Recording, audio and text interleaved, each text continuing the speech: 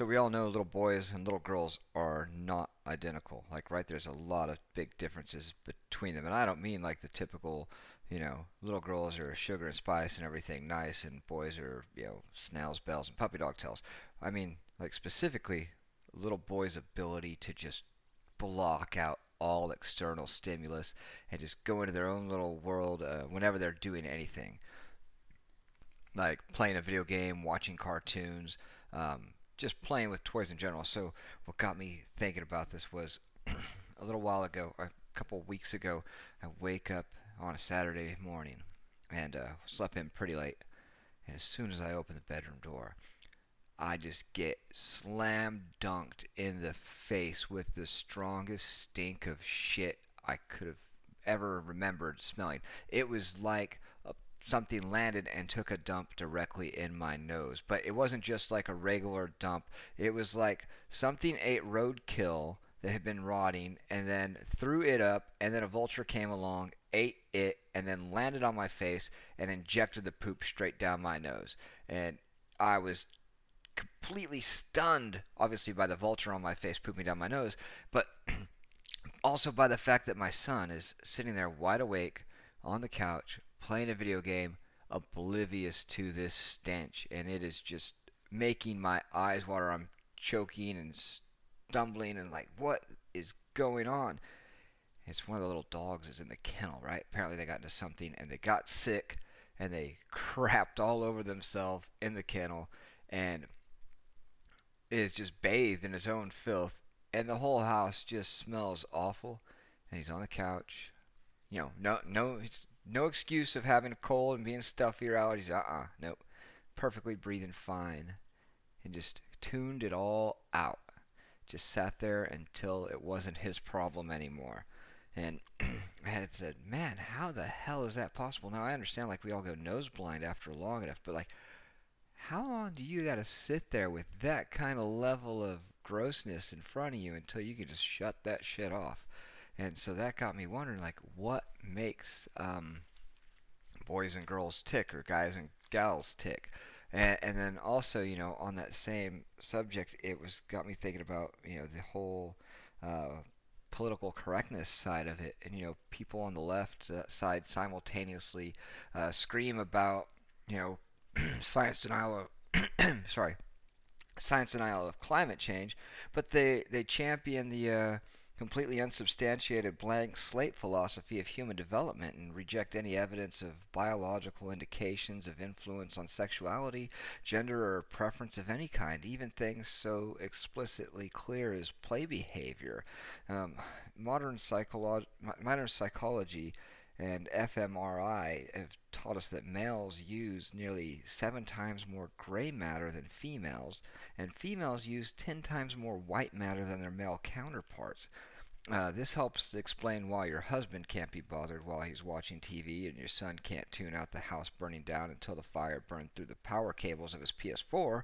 It also helps clarify why women excel in multitasking jobs, such as, obviously homemaking, because it's really tough to run a place with, like, multiple kids and dogs running around, and a husband kicking trash across the floor and throwing his dirty clothes on the floor in front of the hamper instead of actually in the hamper. Meanwhile, you're boiling a bunch of ingredients for dinner, and other jobs that are, a little bit more gratifying. I was going to say waitressing, but I was thinking nursing, right? Nurses definitely require a huge attention span to multiple tasks at a time. So do customer services, with a little bit less consequence if you get it wrong, than a nurse has. Fortunately, if Karen comes into the CSR desk with a return and you get distracted by Bob and Stalking, the patient doesn't die. Karen might convince you that she's dying, but she's not going to die.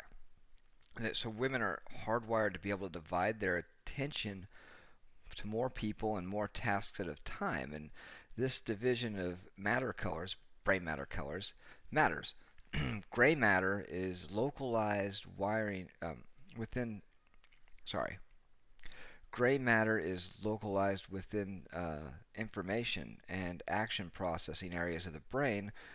White matter is the networking tissue that connects the different processing areas together to to put it in computer analogy terms. Men's operating system seems to be more focused around computational power, and women's seems to be more focused around RAM. It's like whatever kind of a gaming computer you want to build. And don't ask me to elaborate on gaming computers because I don't build them. I don't know. So like if that's a bad analogy, forgive me, but that was the best I could think of in the difference of the way the two brain tissues interact. This difference in operational preference is why women tend to be more concerned with social issues too, because they're interacting um, on with more people more often, and they actually are paying attention. Um, and this having to pay attention to more people, combined with the specific chemical and processes of the female brain, creates this different psychology of women. For example, women process more of the blood bonding and relationship chemicals oxytocin than men do. The differences don't end there either. There are physical differences in the structure of men and women's brains, making each more likely to participate in enjoying completely different topics and discuss different interests. Women tend to have a larger hippocampus, the memory center of the brain, and unlike men who have only one verbal processing area on the left side of the brain, women have one located on each hemisphere of the brain. That's right, two verbal processing centers, one located on the left and one located on the right. And these traits combined give women a more in tune perception of their emotions and experiences and ability to recall these experiences and memories more vividly with more emotional connection to them. And it also gives them the ability to articulate these concepts, or as those of us with wives and daughters know all too well, dwell on them. It's and it's why an upset guy might decide he needs physical activity to take his mind off the complexity of how he feels, and a woman wants to talk about it. These differences can be as simple as understanding why we simple cavemen enjoy humping a ball across a grass field, and women enjoy watching a romantic movie.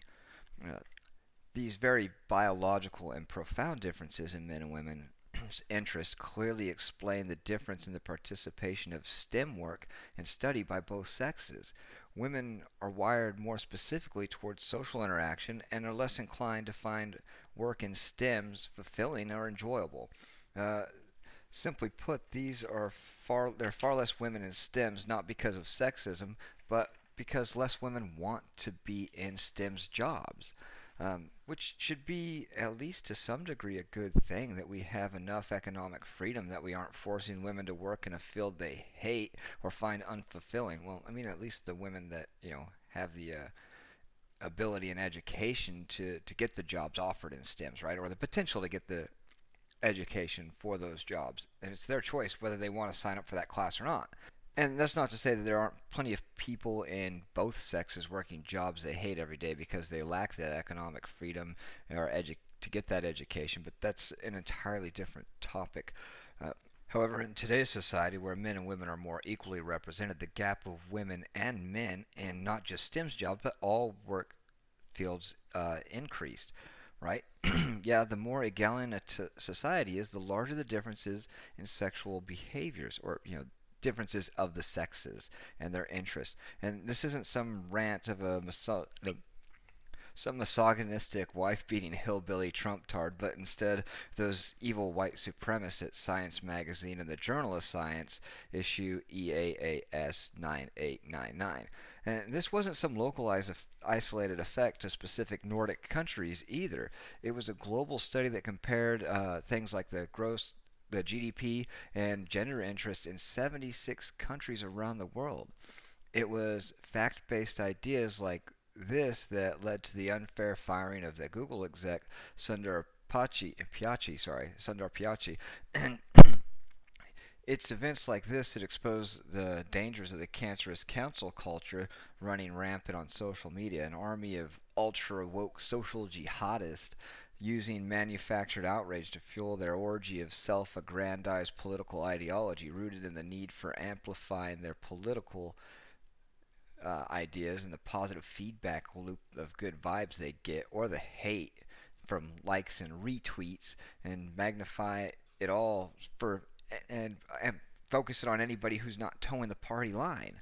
I like to think that this sort of non-factual motivation will inevitably uh, turn into the terminal cancer that it is and destroys this cult of not so good intentions on the grounds that nothing rooted in falsities can really sustain for that long. When millions of years of human evolution are fundamentally in opposition to an idea, hopefully it doesn't stand much of a chance to survive for too long. I suppose the greater threat of that is the suppression of free speech and refuting voices. When colleges and research agencies are corporately funded, they're profit driven. There's plenty of motivation from the top down to cave into these demands and sacrifice the truth to the democracy of mob rule.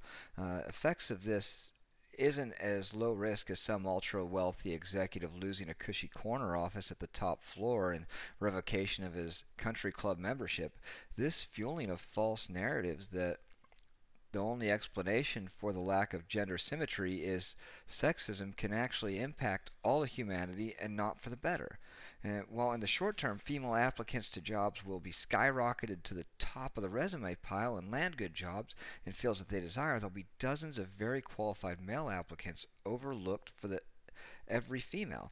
And this creates a deficit in the available talent where immutable characteristics are the most important qualification and not the merit of the individual, where the laws of probability indicate that the largest group of applicants would most likely include the most qualified. We instead sacrifice the interest of scientific progress for the pacification of the mob, where technological advances in engineering or medical are put on the back burner and feelings brought to the top, meaning that we reduce the probability of making the most technological advances in important fields like pharmaceutical research, energy, and medicine by pulling the largest source of skill and talent and instead hedging all our bets on the few qualified and interested women that want to apply to those jobs. Now, none of this should be misconstrued to imply that these women or women overall aren't as capable of learning about these fields, but instead simply that there's plenty of biological and psychological reasons there just aren't as many women interested in pursuing careers in these fields. While we should certainly keep these doors open to women and never discourage intellectual endeavor of any individual, we shouldn't hold companies and by proxy the vested interest of mankind, humankind, hostage to the whim of misinformed and even disingenuous disciples of cancel culture. This is one of those points of irony where the same people who could spend hours lamenting about the evils of corporations and billionaires mistake what they perceive as power for what it really is, an invitation for billionaires and corporate interests to police their activities and thoughts even after hours. The short-sighted believing that they will always be ahead of the power curve and the fickle masses and fluid arbitrary nature of political correctness will never sway in a direction that would leave them, their past tweets, comments, or likes on the wrong side of the mob. Or that they haven't once already said something that goes against the current culture, and that's buried in a thread waiting for a media scanning program to pick it up and cost them their careers. And there's actually currently dozens of professional services that employers use to scan public and even private social media posts and content simply reacted to.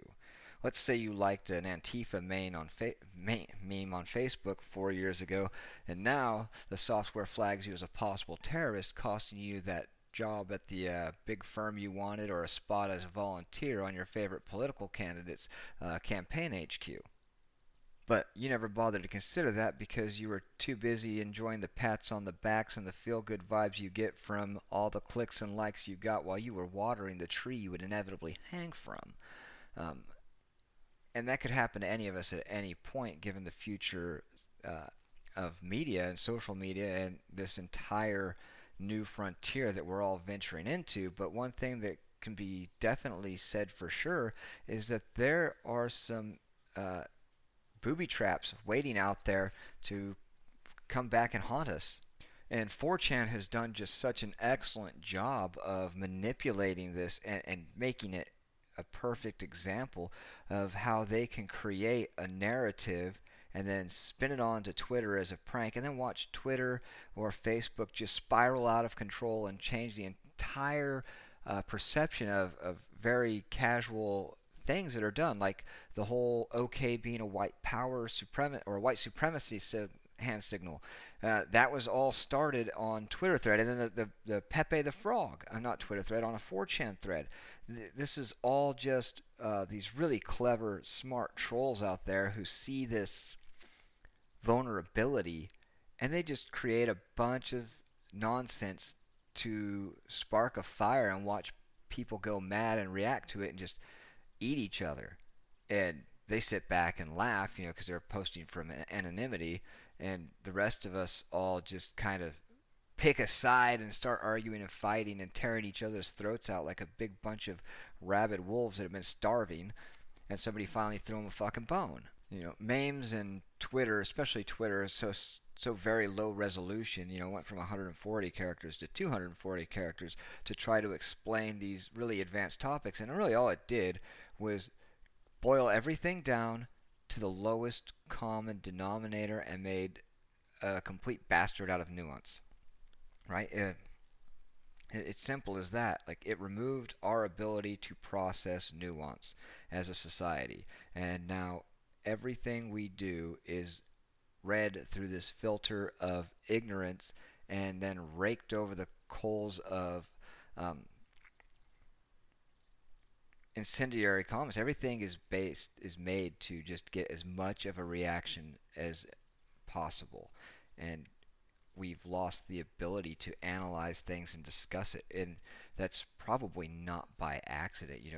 Everybody was taught for years that you should never discuss religion and politics because it only breeds fights. It only breeds discontent between people, and I think that that's a mistake. I think two folds here is that you have to learn how to speak to people about it in a way that's respectful, but we don't know how to do that because we were all raised not to talk about either of those things. Now, there's probably some long-grounded there's probably some backlog to that, right? There's some reason why, because people are typically pretty violent and impulsive, especially the further you go back in time. I know, like, we think about the Greeks and the philosophers and how they could just discuss great ideas and all that, but Socrates was executed, so you don't want to rely on that being, your metric to go by. That the Greeks and ancient cultures were so much more enlightened and civilized, because they sure as shit weren't.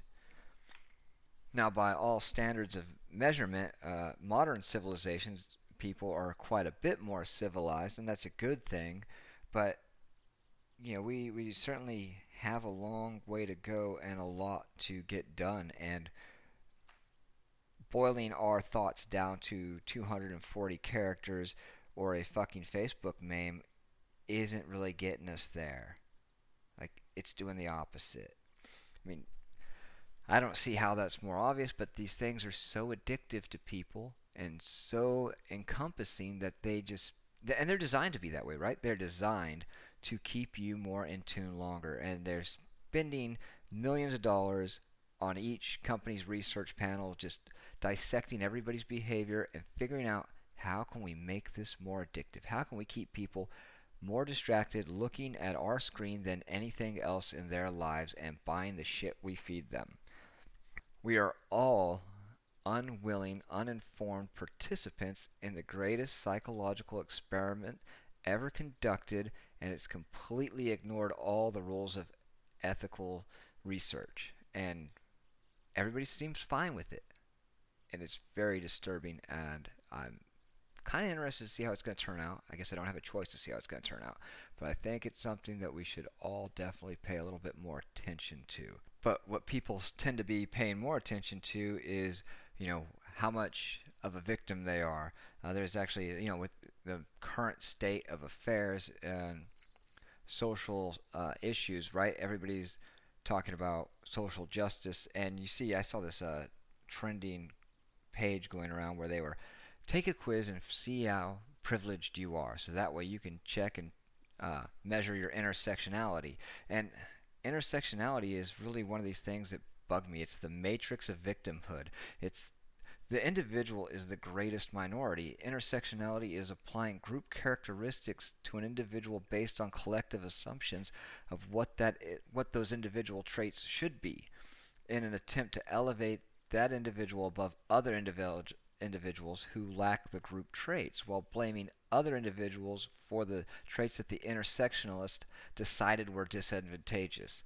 Uh, which applying traits to individuals based solely on their race, by definition, is racism. Yeah, I know there's other types like systemic and institutional, but that's still the core concept or definition of racism, all while offering no consideration to the traits that determine personal success throughout every culture anywhere around the world. Number one, wealth, right?